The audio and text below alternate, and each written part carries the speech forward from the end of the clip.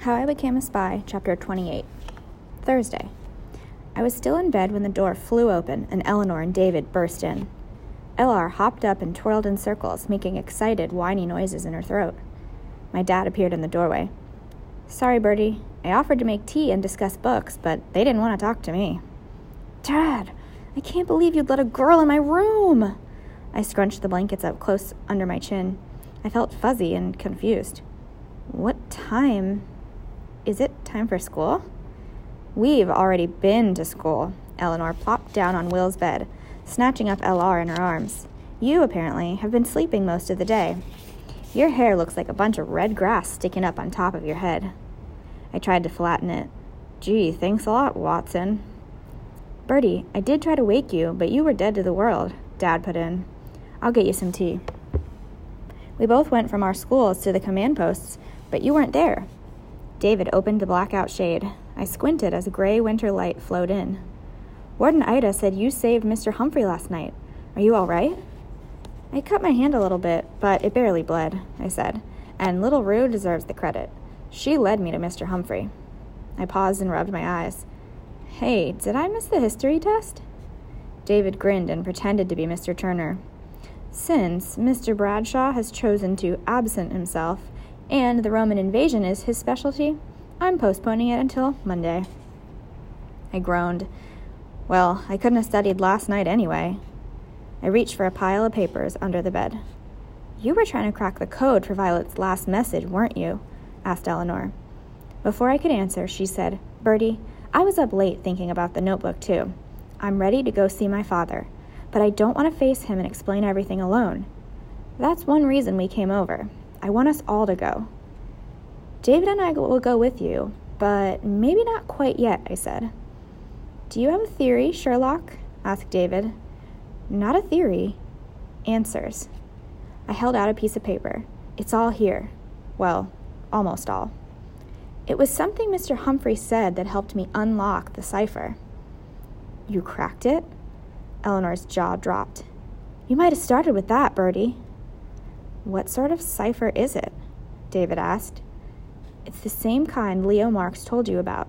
The key phrase is, 'The invasion is coming,'" I explained. "It makes so much sense. Violet started her notes that way, too." "Oh, Bertie, this is wonderful." Eleanor gave L.R. a big hug. "Did you decipher the entire message?" I nodded. "It's just one page. I'll read it to you as we go."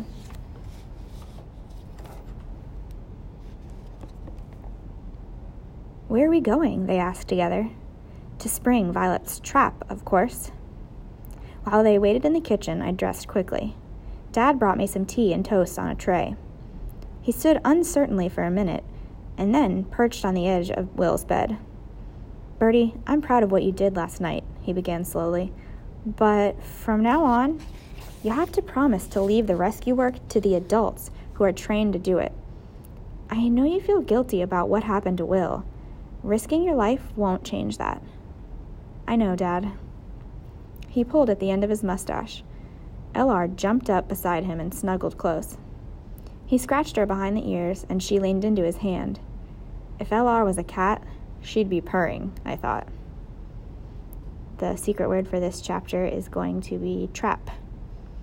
Like a trap. Dad cleared his throat. "I reached your mother by phone this morning. We had a long talk." I swallowed hard, wondering what was next. It made sense when Will was recovering from operations for him to be safely out in London, he went on.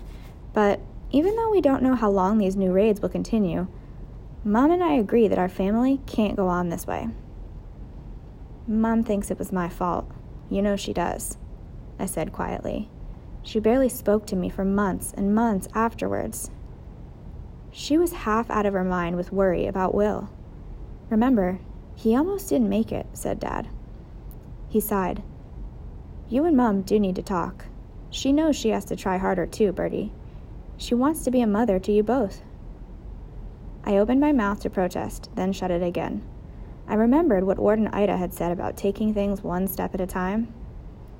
"All right, Dad. I'll try." Dad smiled as he gave L.R. one last scratch. "Mom misses you. So does Will." He's going to continue treatment and go back to school here in London. In a few days, they're coming home to stay, he grinned. And I bet this little dog will be glad to have 2 more plates to lick after meals.